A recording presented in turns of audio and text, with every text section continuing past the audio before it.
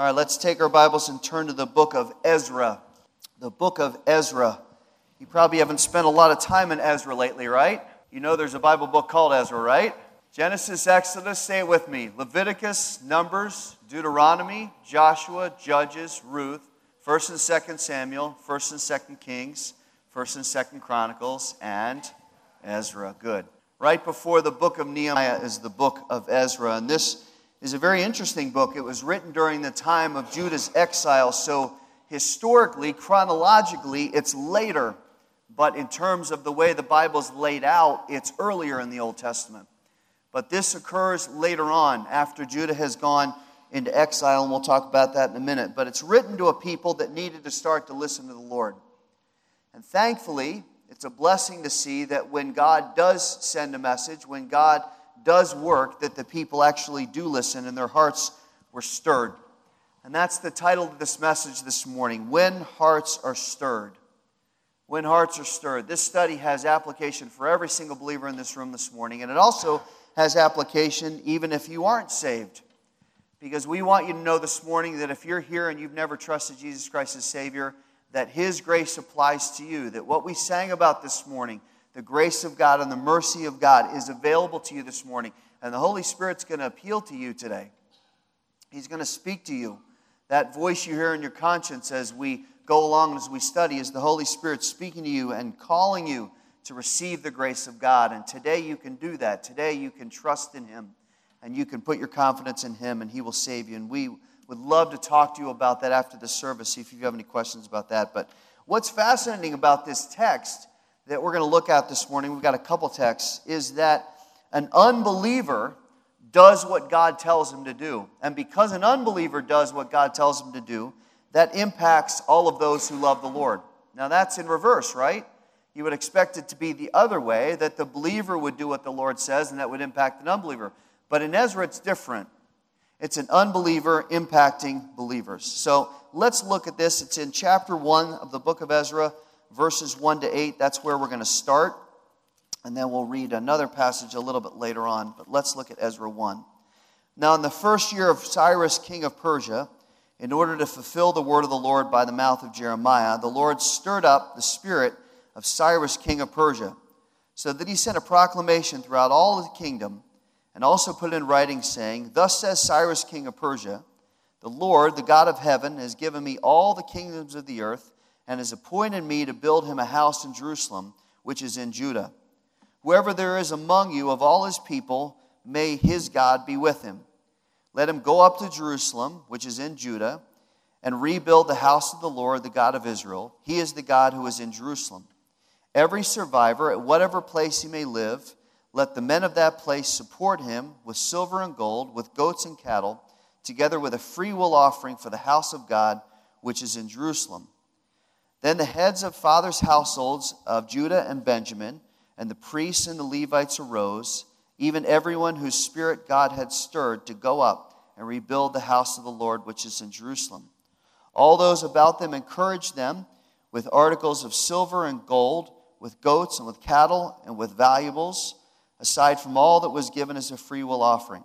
Also King Cyrus brought out the articles of the house of the Lord, which Nebuchadnezzar had carried away from Jerusalem, and put in the house of his gods. And Cyrus, king of Persia, had them brought out by the hand of Maharadah, the treasurer, and counted them out to, I can't read that word, Mahizalazar, the prince of Judah. Now, history and context is real important, because we look at this and we say, all right, we got Persia, we got Judah, we got all kinds of stuff going on. But let's try to contextualize it very quickly, because the historicity of this makes a difference on what's going on. After the Jews come out of the promised land, after the Jews go into the promised land that God had given them, the 12 tribes settle in. God removed the people of the land and gave them victory of that, and they settle in. They choose Saul as king, which we know was a poor choice, and then God puts David in office. David was a great choice because he loved the Lord. And then Solomon followed him. Solomon built the temple, but Solomon got carried away with a lot of women, 1,000 women later in his life, and started to serve false gods. After Solomon, Rehoboam, his son, became king. But the nation divided at that point into 10 tribes of the north. We know this, we've studied this before. 10 tribes of the north called Israel, 2 tribes of the south called Judah. Jeroboam was in Israel, Rehoboam was in Judah. Now, Israel, the northern tribes, got off to a bad start. Just from the outset, they were into idolatry.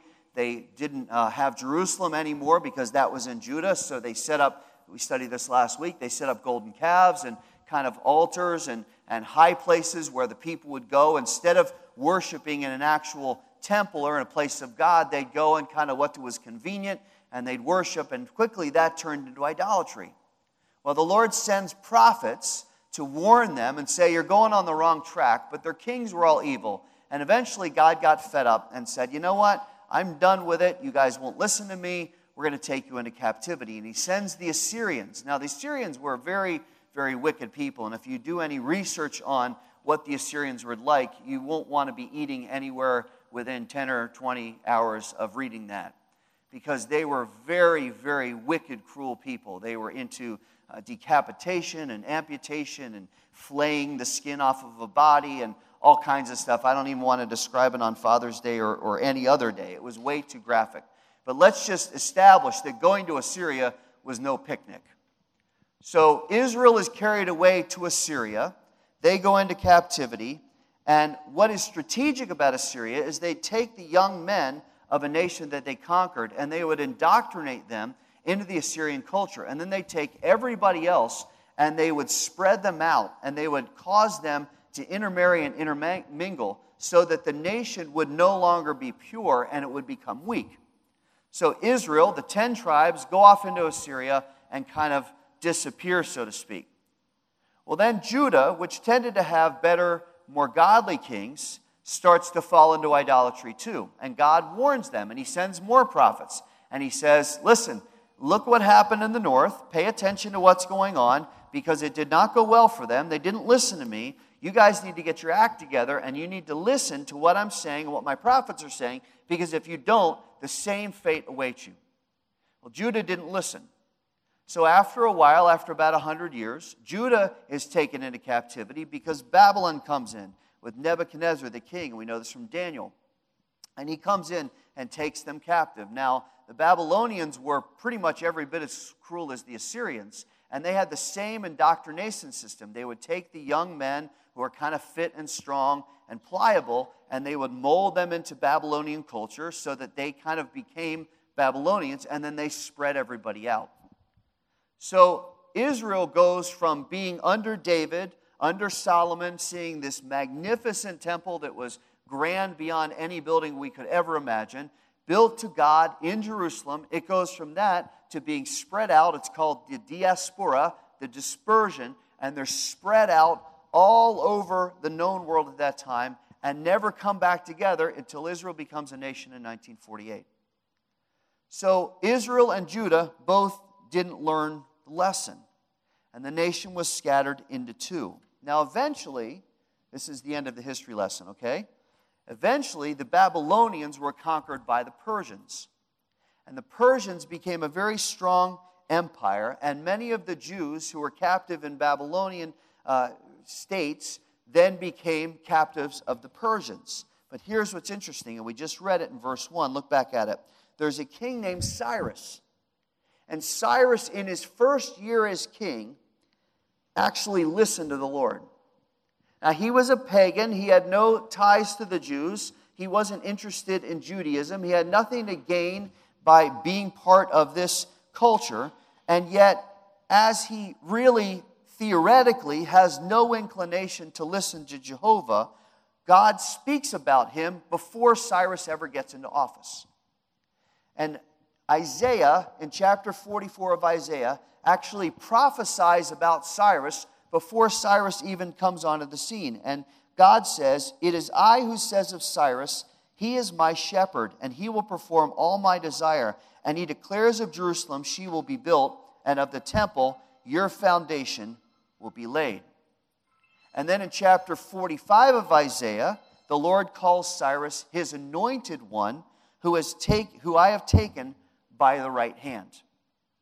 Now you say, well, what does that matter in June of 2014 as I sit in Wisconsin? What do I care about Cyrus? Well, Cyrus was an ungodly person. Cyrus had no interest in Jehovah. Cyrus wasn't even around when Isaiah the prophet comes along and says, there's going to be a man named Cyrus, and he's going to be king, and he's going to be the one that's going to bring God's people back, and the temple's going to be restored.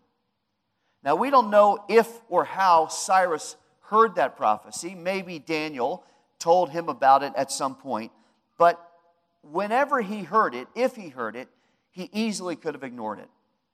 He could have said to himself, what do I care about some Jewish God? We've got 1,000 gods in my nation. What's another one? Why would I want to rebuild a temple? Why would that interest me in any way, shape, or form? I just came into office. I have a country to run. I have people to please. I've got to pacify everybody that wants something from me. I have a nation that I've got to deal with and an empire that I'm in control with.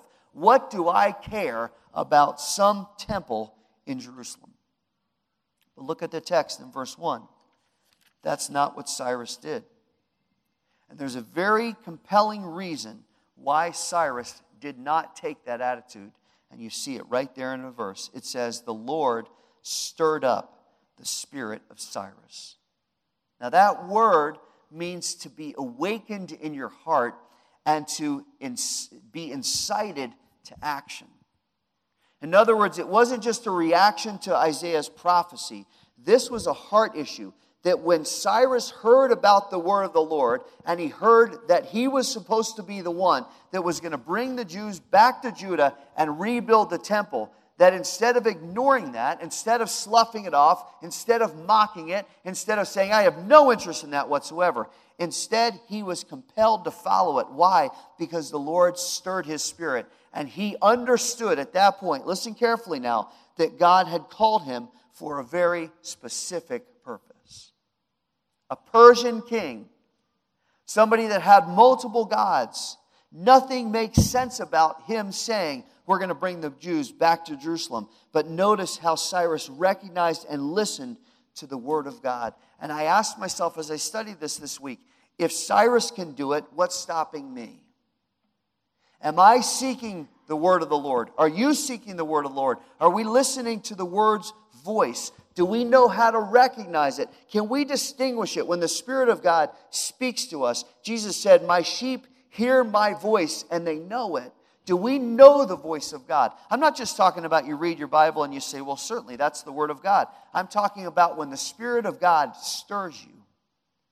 When was the last time you felt stirred by the Lord? When was the last time you said to yourself, and I'm not being weird and crazy and mystical this morning. I'm talking about real leading from the Holy Spirit. He is the Spirit of God. He's not some strange being that we've made all odd and weird and surreal. No, this is the Spirit of Christ. Do we know the voice of Christ?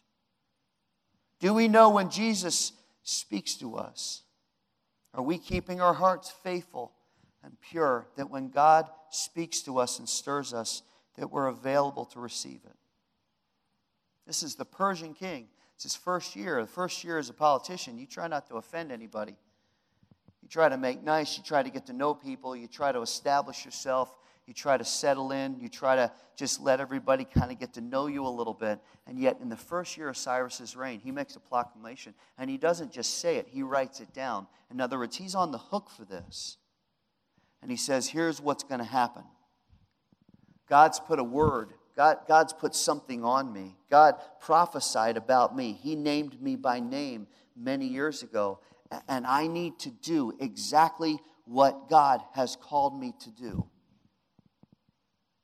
We ignore the word of the Lord, when we refuse to do what God's called us to do, even when it's difficult, even when it's challenging, even when we don't understand the next step, it means that we're proud and we're stubborn and we don't want to do what the Lord says. But Jesus says, you got to walk by faith. You got to walk by faith and not by sight. So I'm going to call you to things and I'm going to stir you to do things, and you have to follow that.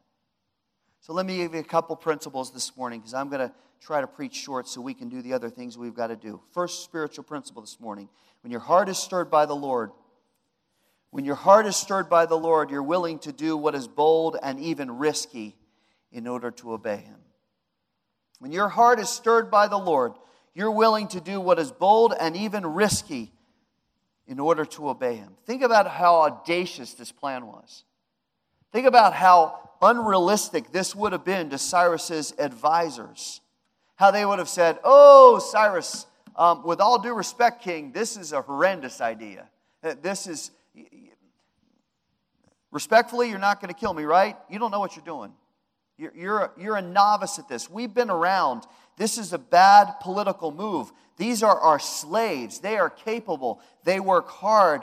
And you want to free them? You want to give up our human resources? And then, Cyrus, you want us to support them and give them cattle and sheep, and you want us to help them, and then you're going to take a free will offering? Excuse me, King, are you crazy? What are you doing? You're weakening the Persian Empire. What do you think the people are going to say about this? Your government's going to collapse on itself if you do this. There's no way you should do this. But notice how God uses him. God's going to use Cyrus in a mighty way because he's willing to listen to the stirring of the Spirit. And I want to ask you this morning, if the Lord can do something this profound with an unsaved person's heart, what can he do with a believer? With somebody who is redeemed and transformed and called a child of God and has the Holy Spirit inside of them. When God stirs us and we respond, what can he do?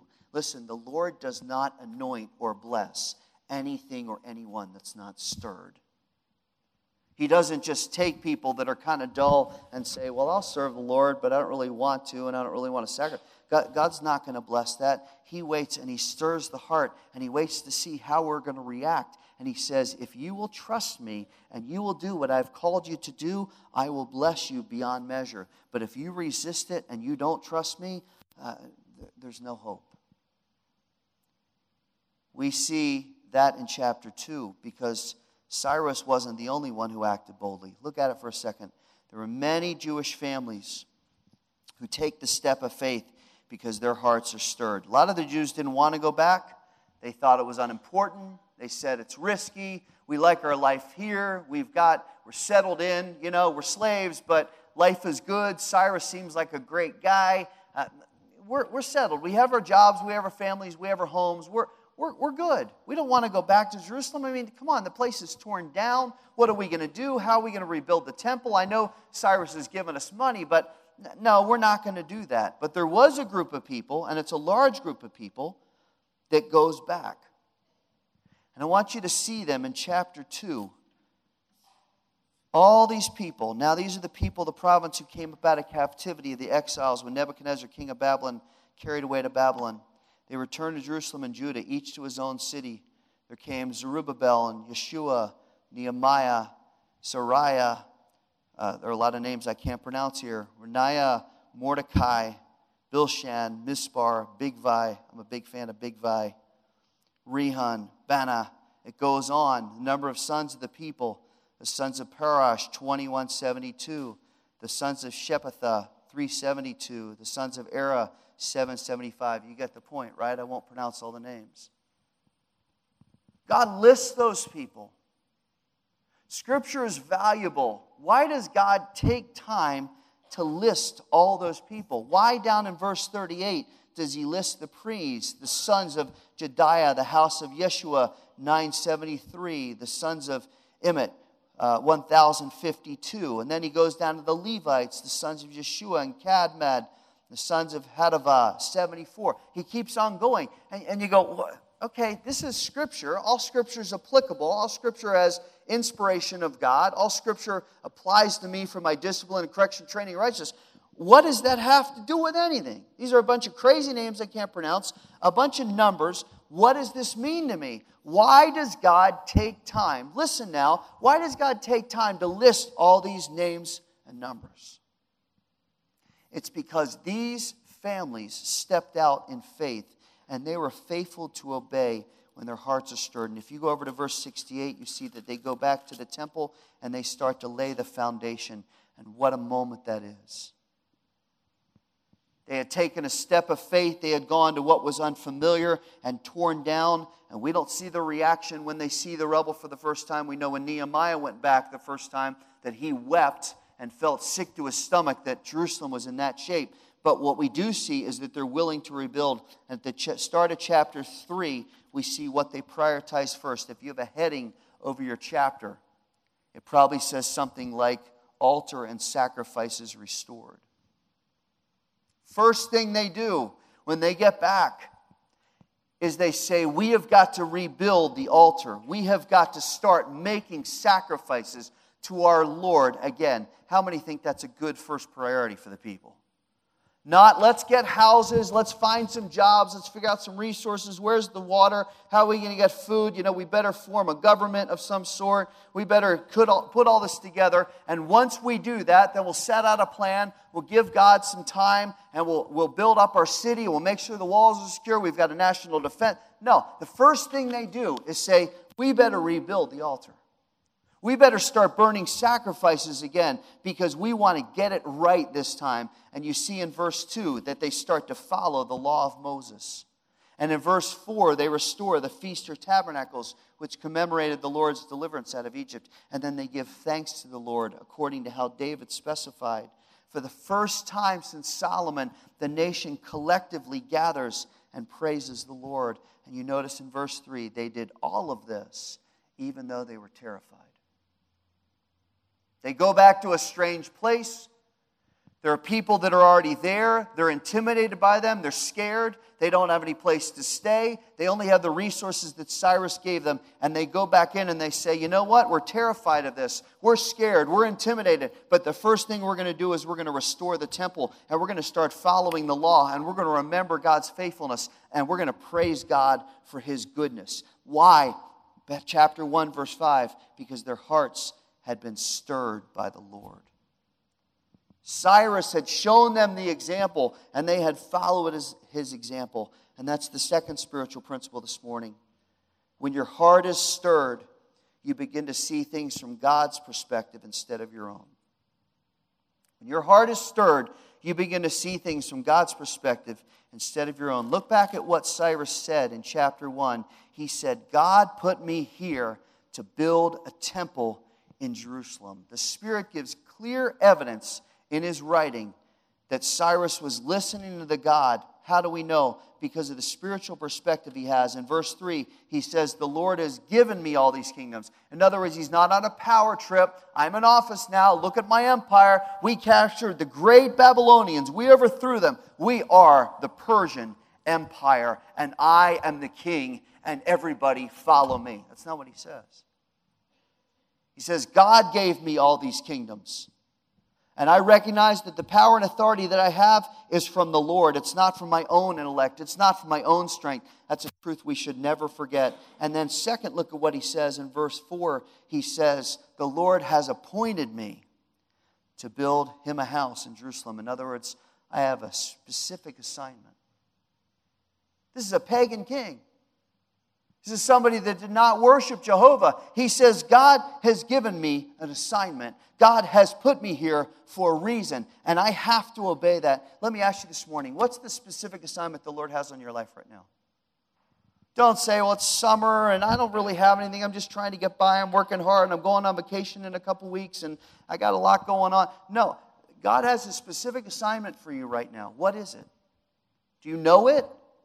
Can you identify it and say, I know God right now is calling me to do this? Maybe it's raising children in the nurture and admonition of the Lord so they'll know Him, so they'll love Him.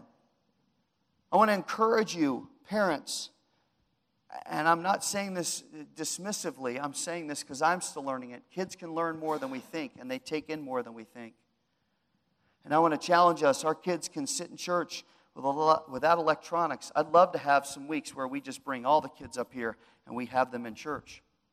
I've still got the notebook when I was 9 from my father. All the notes I'd write in my little crummy handwriting that I still have. Notes as I listened to him. At 9, I got saved at 9.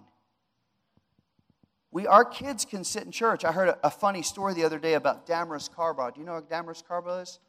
Beautiful gospel singer. She's a friend of ours, and she sung with the Brooklyn Tabernacle Choir. Well, her mom was a preacher in South America. And her mom, when Damaris was young, would put Damaris in the baby seat under the pulpit. And when Damaris would cry or fuss a little bit, she would say, excuse me a minute. She'd bring a bottle down or give a toy to her and keep on preaching, maybe kicking the car seat with her foot. And you say, well, that's horrible. Why? Send the child to the nursery, for Pete's sake. A child shouldn't grow up like that sitting in church. Why? Damaris today is ministering to thousands of people, praising God and ministering and talking about the goodness of God. Our kids need to be raised to understand I can sit in church and I can retain, right? I mean, we have a great children's program this morning, but we have to train them. Maybe that's your calling right now, parent, to raise your kids in the nurture admonition, Lord. What a great job that is. Or maybe your job is to be a business person who's marked by great integrity when nobody else has any. Or maybe your job is to witness at your work in a culture that really is very dismissive of the Lord. I know some of you work in a culture where you say, there's nobody around me that will encourage me spiritually. Or maybe God's calling you to be a missionary like He stirred Miranda's heart. Miranda's back this morning. To go to Asia and be a missionary. She doesn't know what that looks like yet. Or maybe God wants you to talk to a family member who's not saved. Maybe God is stirring your heart right now. What are you doing about it? What are we doing about it? When God says, here's my assignment, do we say, nah, I don't know? Or do we say, absolutely, Lord, whatever you call me to do, I'll do it. Here am I, send me. Let me try to bring this to a close. Cyrus saw the Lord's perspective, and he not only frees up the Jews to go home and rebuild and worship, but he encourages them, and he tells people to support them, and then he gives them an offering. He doesn't care about race or nationality or the polls in his country or popularity. He has to do what the Lord calls him to do, and when the Lord calls us to do something, we have to obey. I remember sitting with Randy in my office 3 or 4 months ago. We got to the end of the meeting, and he said, I need to tell you something. I said, okay. He said, I'm going to candidate at a church in Minnesota. We talked a little bit, and I said, well, you know, what do you think? Where are you with it? He goes, I don't know, it's about 50-50. And he wasn't being false in that, but I looked at him, and I thought in my heart, he's going. Why? Because the Lord's called him. Because the Lord's given him an opportunity to be a senior pastor and to be back in his home state and to be near his kids. This is of the Lord. This is the calling of the Lord. And when the Lord calls you, I've said this since day one, when the Lord calls you, you've got to go. You don't argue with Him, you just go. God puts a perspective in our heart, just like He did when He said, you need to start a church in Racine, call it Harbor Rock Tabernacle. This is going to bless people. That's what we have to do. So when God stirs our heart, we have to see things from His perspective, and that's so needed among believers. Church, listen this morning. We have to have God's perspective. And unfortunately, so many Christians don't. They're just kind of doing church and they're giving a little bit and serving a little bit, but there's very little understanding of why Christ saved them and what they're called to do and what their purpose is. And there's no fire and there's no passion. I hope that doesn't describe it this morning, but maybe it does. And I want to encourage you and implore you, don't settle into that. Don't fall back into that, especially in summer. Don't be dull. Don't say, well, the Lord doesn't have an assignment for me, Paul. I don't know what it is. Well, then you better seek Him because He wants something. I got an email this week. Let me tell you this real quick from a guy I knew in our singles group back in 2000, 14 years ago. And he wrote me and he said, Paul, my name is Derek. I lived in Wheaton from 1999 to 2001 and my life was a wreck. I was on drugs and my life was falling apart. I walked into Wheaton Bible Church in the middle of the week looking for help. They put me in touch with one of the pastors. He reached out to me on a number of occasions, and I even met with him and his family a couple times. I wasn't at the point yet to surrender my life to Christ. However, years later I did. This person had a huge impact in my life, and I've never forgotten it. I don't remember the pastor's name, but I've been trying to get a hold of him for years to thank him for planting a seed in my life. Although it didn't change at the time, ever since my encounter, it became my journey to Christ. Would you be the pastor I met with? If so, I'd love to connect with you sometime by phone call. Well, it was. The Lord used that. And I remember Derek well. And I'm so grateful that the Lord saved him by grace. So I went on the internet and I thought, I got to find where he is now. He's living outside of Philadelphia. He's married to a beautiful woman. He's got 2 kids. And he's serving as a young adult pastor. Now, that's the Lord. That's the Lord stirring a heart with a chance encounter that wasn't a chance encounter, where they said, is there somebody to talk to? And you talk to them and you try to minister to them. It's not your power. It's not my ability. It's not anything I did. Don't get me wrong by me reading that. It's to tell you, look at how the Lord worked. Look at how the Lord stirred. And Randy, if I'm going to give you one charge this morning, can I do that? Can I give you one charge? It is to never underestimate how important it is to have your heart stirred by the Lord. Never lose sight of that. The moment Randy and his new church stops being stirred by the Lord, the moment ministry shuts down. But as he stays stirred, that church will explode. And the people have to be stirred. The people have to be raised up to serve the Lord. Look at this. Let's finish because the kids are coming up. Look at chapter 2. The Spirit lists all those names. Not one politician, not one wealthy person, not one leader, not one athlete, not one actress, not anybody who we would say matters in our culture. We're all worried about what LeBron did last night, or what movie Brad Pitt's making, or who has the number one record. You know what the Lord cares about? He cares about the 323 people in the family of Bizai that went from Persia to Jerusalem. Why? Because He names them. Those are the people that are important. Heaven records a lot. It records our time in His presence. It records what we gave this morning. It records how we serve. That's what pleases the Lord. People were stirred. Let me give you a final thought. Being stirred by the Lord breaks us out of our habit of being safe and comfortable and predictable. When a church is stirred like Cyrus, when we prioritize that, the Lord will work. Now, we've got to believe that this morning because that's the truth. They get back in chapter 3. We won't read it. Read it later on today, verses 10 to 13. And they get back and they lay the foundation of the temple. And the older people are crying. The Bible says they're wailing because they remembered how it used to be. 70 years had passed. Been a long time since they had been back. Some of them would have remembered when they were little kids and they saw the grand temple. And now they see it just at its foundation. And they start to weep. And they start to cry and they think how Israel had squandered the blessing of God. The younger people are going, yeah, look at the foundation. We got to lay it. We're going. And it says in the chapter 3, that the mix of wailing and shouting combined together so you couldn't tell what was what. The mix of a heart that's broken and surrendered before the Lord, that's humbled before the Lord, and yet praising God with gratitude, saying, Lord, look at what you've done, and Lord, use us even more. This is what happens when our hearts are stirred. And church this morning, believer this morning, we got to get stirred by the Lord, because the Lord's got a lot of plans for us. Let's close our eyes. Lord, we're so grateful to you for what you've done in our lives, for what you've done in our midst, for how you have redeemed us. You have been faithful every step of the way. You're gracious and merciful and loving. And Lord, we don't understand why you do that. It's only by your mercy, but we thank you this morning. We thank you this morning for saving us and redeeming us and filling us with your Spirit. And Lord, we thank you for stirring us. Lord, every believer in this room this morning has a specific assignment from you right now. Help us, Lord, to seek that and discern that by your Spirit.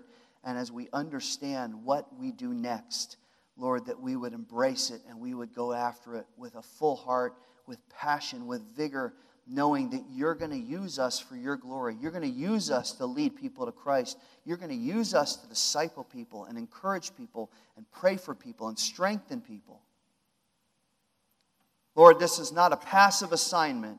This is an active assignment that you've given us. Help me to understand it, Lord. Help Randy to understand it. Help our church to understand it. That we would follow after you all the days of our life and we would do so with great joy. Stir us, Lord, again and again. And may we be faithful to follow. We thank you and praise you in Jesus' name. Amen. I'd like to ask the Steinbachs to come up. This is a joyful Sunday and it's a bittersweet Sunday because we're saying goodbye this morning to two families that have been very, very integral in our church over the last years. Can you grab his mic? Since the start. And Eric and Stacy, Emma, Ethan, and Sadie have been here, I think, since day one, right, guys? Come on up, guys. Come on. And it is joyful for us that the Lord has stirred their hearts to move to Wausau, but it stinks for us, right? To see this family go. And I just want Eric to share for a couple minutes about how the Lord's worked in their lives, and then we're going to have a word of prayer for them. So, Eric, would you share? I just want to say thanks to everyone that my whole family, we've been part of this church pretty much for all of Sadie's life. And the spiritual walk that we've had as a family is attributed to so many people here. Especially want to thank Pastor Paul. His gift of the Word has really challenged me to dig deeper into the Word. And some of the men in this church have challenged me to be the better father and husband. And I just want to say thank you. My family thanks you. And we ask for your prayers of praise for having this wonderful chapter of our lives as part of HRT. And then also prayers as we go forward for whatever God's got in store for us as we move to Wausau. And I truly believe He's going to have some good things in store. So just thank you. This is a precious family. They have served faithfully. Eric served in our finance team and led our softball team. Stacy's worked in children's ministry. Awana, kids have been involved. They know the Word. They love the Lord. And again, when the Lord stirs your heart and calls you, you go, no matter how difficult it is. And while it's sad for us, we find confidence in the Lord this morning that He's leading them. So would you join me? I'm going to pray for them. Would you join me in praying in your heart for Eric and Stacy and Emma and Ethan and Sadie as they start this next chapter of life? Let's pray for them. Lord, you are so gracious, and we thank you this morning for your faithfulness to us.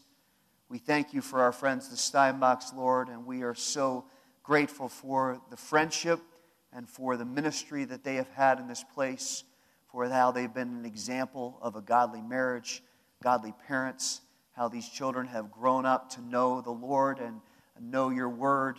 And Lord, we're just so grateful for what you're doing in their lives. We now pray as we send them out, Lord, that they would go as ambassadors for you, strong and faithful for the Lord every day of their lives.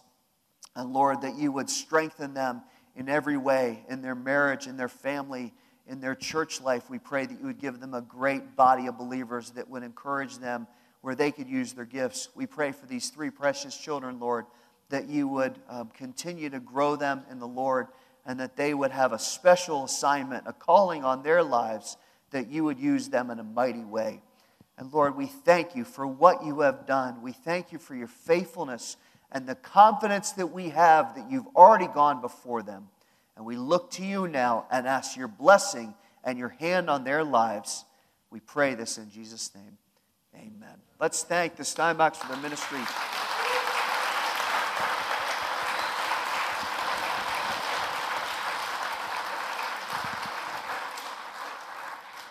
Make sure you greet them after the service. I'm sure they'll want to greet you. I think the moving truck's coming tomorrow for them. So we're just sad by that, but we're grateful for how God's leading them.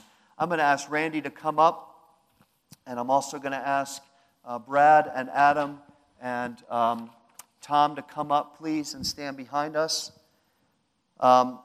This calling to be set apart to the work of ministry is very important and very humbling.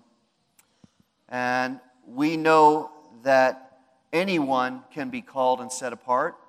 God shows that throughout Scripture, that the disciples who were just kind of average men were called by the Lord, and they set their lives apart, and they were filled with the Spirit, and God used them literally to change the world. I think if there's one thing Randy and I have shared over the years is we feel like average guys. And it's been a joy to be able to serve together and to see how God works. This is a high calling to ministry. We don't take it lightly. 1 Timothy says that those who preach and teach are worthy of double honor from the Lord. But James 3 also warns that those who teach are held to a higher standard, and they'll incur stricter judgment if they don't handle the Word of God carefully. So this is not something to be taken lightly. It's not a temporary job. It's not a next step on a career path. It is not something a person walks away from when it gets difficult or challenging, and we both know it does and it will. There are many hard days, there are many personal challenges, and there is the unrelenting attack of the devil against ministers and pastors. I don't say that as a self-pity. I say that it's because it's the reality. And it is a great calling from the Lord. God is always faithful. He's always gracious. He is always sufficient. He will always stand by you in this calling. And as you keep your heart stirred before Him, He will do that. Over the years, we have seen Randy really have the Lord work in his life and his ministry. And after completing his Master's of Biblical Studies from Liberty University, the leadership of Harbor Rock Tabernacle started to assess the opportunity to ordain him to ministry. This is our first ordination as a church, which is a joy. And we're thrilled this morning. It seems very fitting that as Randy goes to this new ministry in Minnesota, that we would send him out as a product of this church. And we're grateful to do so this morning. So that being said, I'd like to read a proclamation from his ordination council. On Tuesday afternoon, the 3rd of June, 2014, an ordination council was formed at Harbor Rock Tabernacle in Racine, Wisconsin, to assess Randy Gamer in terms of his calling to ministry and his mastery of biblical theology. The council consisted of Reverend Dan Peterson, Reverend John Bodner, Reverend Sam Jackson, and Reverend Paul Rhodes. Reverend Doug Aldrink was not able to attend. After opening with prayer, the pastors listened as Randy described his salvation experience, his calling to ministry, and the new opportunity the Lord had presented him with to become senior pastor of Elam Baptist Church in Anoka, Minnesota.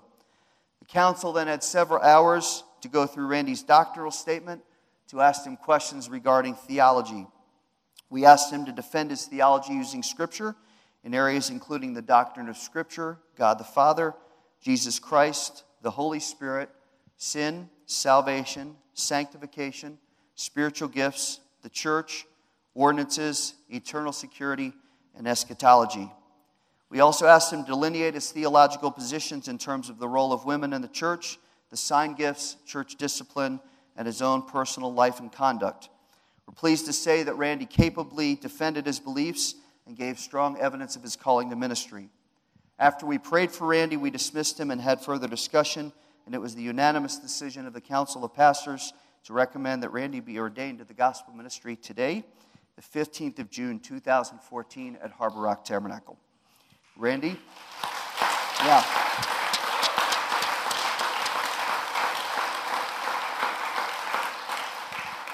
Randy, we affirm your calling. We pray the Lord's blessing on your life and ministry. We want to present you with this as a record of your ordination, and we hope you will enjoy that and be able to look at that and always have that be a reminder of how God has called you, because that's what that represents. That represents hard work and the calling of the Lord and the stirring of the Lord to serve Him faithfully. We need to be praying for Randy, for Tracy, for the kids who are here this morning. We'll pray for them in a couple minutes, but we really need to be praying for them as he goes into this new ministry, as he embarks on a very new adventure, and it will challenge him, and it will stress him, and it will stretch him, but it will be good because God's faithful, right? So I'm going to ask our deacons, our men, to pray for him this morning. I'm going to ask all three of you, if you would, we're going to lay hands, if all three of you would say a prayer for Randy, and would we join together and pray for Randy as we ordain him this morning to the gospel ministry. Men, would you pray? Father, I want to come before you and just acknowledge that you are the one that's in control of every decision. Lord, that while we come together and we make plans and we look out ahead and try to discern what it is you've called us to, Father, it's only to the extent that we are committed to follow you wherever you lead that we will find ourselves in your will. And I thank you, Father, that that is Randy's heart, that he has done a lot of hard work. And Lord, that you have blessed that work. Not only have you blessed the work that he's done, but you've blessed the path forward. And Father, as we come today and are sad to see him go, Lord, we come with great joy to see that you are calling our brother into the ministry. Lord, we thank you for this ordination, for his ability to defend your word, Father. It's not about his position. It's not about what he wants us to think or hear. It's about what your word says. I thank you for his heart in that. And Father, as we send him today, we send him with great thanksgiving and ask that you would do the same in our lives, Father, that we would take motivation from what he has done, Lord, that we would seek to follow you just as he is following you. Thank you for his faithfulness to this church, and we pray your faithful blessing as he goes. We pray this in Jesus' name. Heavenly Father, I thank you so much for my brother, Randy, Lord. I just thank you for the calling in his life that you placed on his heart, Lord. I thank you for his family, Lord, and their service to this church, Father. And again, while it's sad to see such a cornerstone of the church here in ministry here, Lord, Father, to see that leave, Lord, we are just so joyful.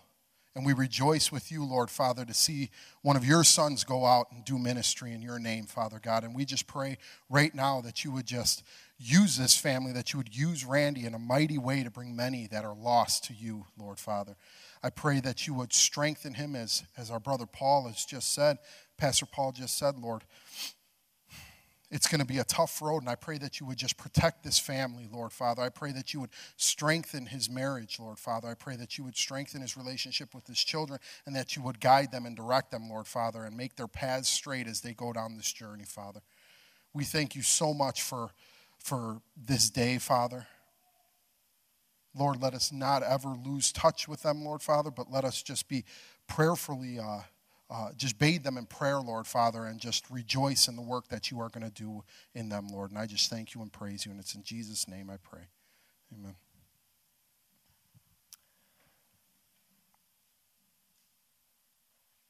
Your word says, Lord, he who dwells in the shelter of the Most High will rest in the shadow of the Almighty. I will say of the Lord that he is my shelter, my refuge. In him will I trust. So, Lord, I just pray for this family now as they go forth that you would hedge them in. Lord, we know the enemy is the enemy, and he will do whatever he can to wreak havoc on this family. So, Lord, I just pray that you would shelter them, that you would be their refuge. Lord, we know that one man is not a ministry, but this family is the ministry, Lord. And, Lord, I would pray that you would go before them, that you would lead them and guide them, that you would set their path straight, Lord, and Lord, as your word says, you will give them everything they need for life and for godliness as they increase their knowledge of your Son, Jesus Christ. So, Lord, be with them. Lord, we know that you'll never forsake them. So, Lord, we're just excited about the mission that you're sending them out on now, Lord. So just lead and guide them and be with them always, as we will be with them always as well. So, Lord, we praise you and thank you. In Jesus' precious name we pray. Amen. Amen. Praise the Lord. I'm going to ask Tracy and the family to come up, and we're going to say a prayer for them as they start out on their new adventure. We're glad that Brittany and Ashley and Jared were able to come home from camp for Sunday. It's great to see you guys. We're glad always that Amber's here. And I don't know if you want to or can say a couple words. Do you want to try? All right, we're done. All right. So I'm going to just lead us in prayer. And again, as we did with Eric and Stacy and their family, would you please also be praying as God sets them out? It's unusual to say goodbye to two families in one Sunday. But again, we're confident that God is leading and guiding. So we're grateful for what he's done. Let's pray together. Lord, we love you. We thank you for the ministry. We thank you for your calling on our lives. We thank you for this family that has been right in the center of everything that you have done in this church. We thank you for their friendship. We thank you for their ministry, which has been extensive, Father, with leading and guiding worship and all the other facets of Randy's job, ministering to people and visiting hospitals, and Father, setting up systems and all that he's done. For Tracy, her work with children's ministry and helping out with Awana for years. Lord, for these kids who have served faithfully in ministry, diligently serving you without complaint. Father, we're just so grateful for what you have done and the example that they have set.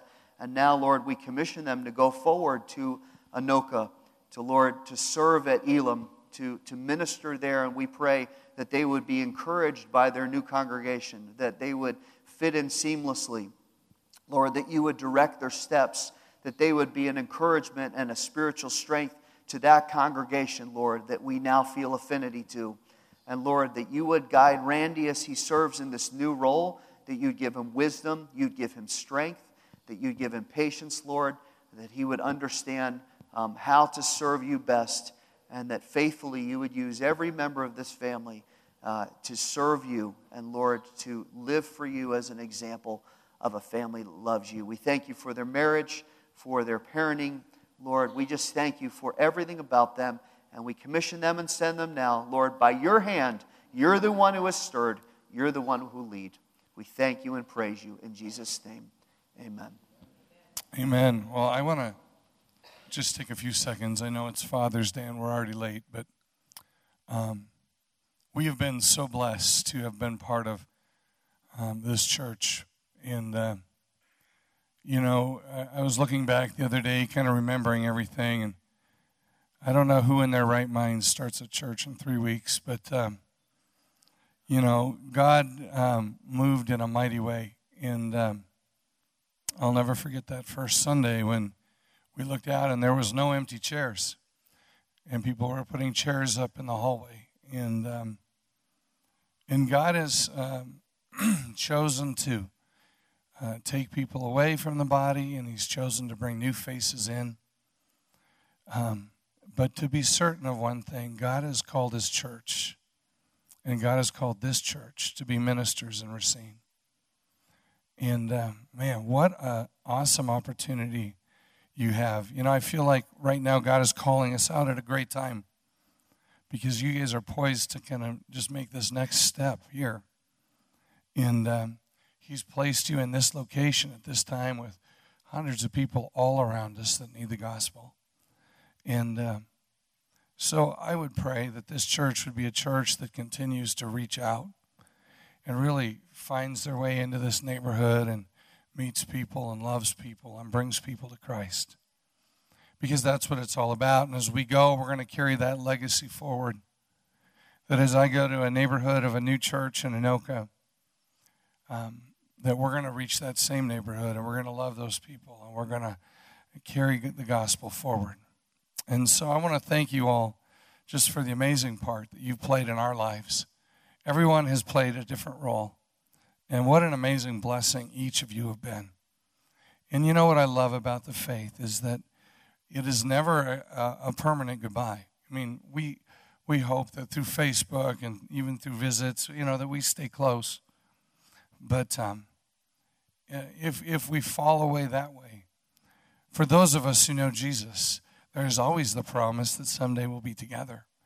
And because we are his body, we are his church, and the church in Racine is the same church that's in Anoka and is the same church that's in North Dakota and all across the country, all across the world. So thank you so much for the role you've all played. What a blessing it is.